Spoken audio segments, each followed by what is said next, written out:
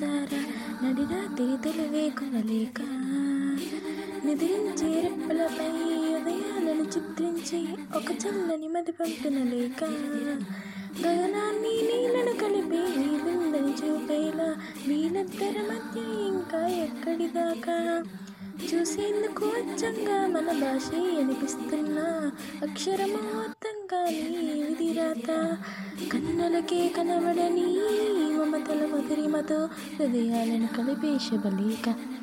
ఓహో ఎవరైనా ఎప్పుడైనా ఈ చిత్రం చూసారా నడిరాత్రి తొలివేకువలేక ఎదిరించే రెప్పలపై ఉదయాలను చిత్రించి ఒక చల్లని నది పంపిన లేక.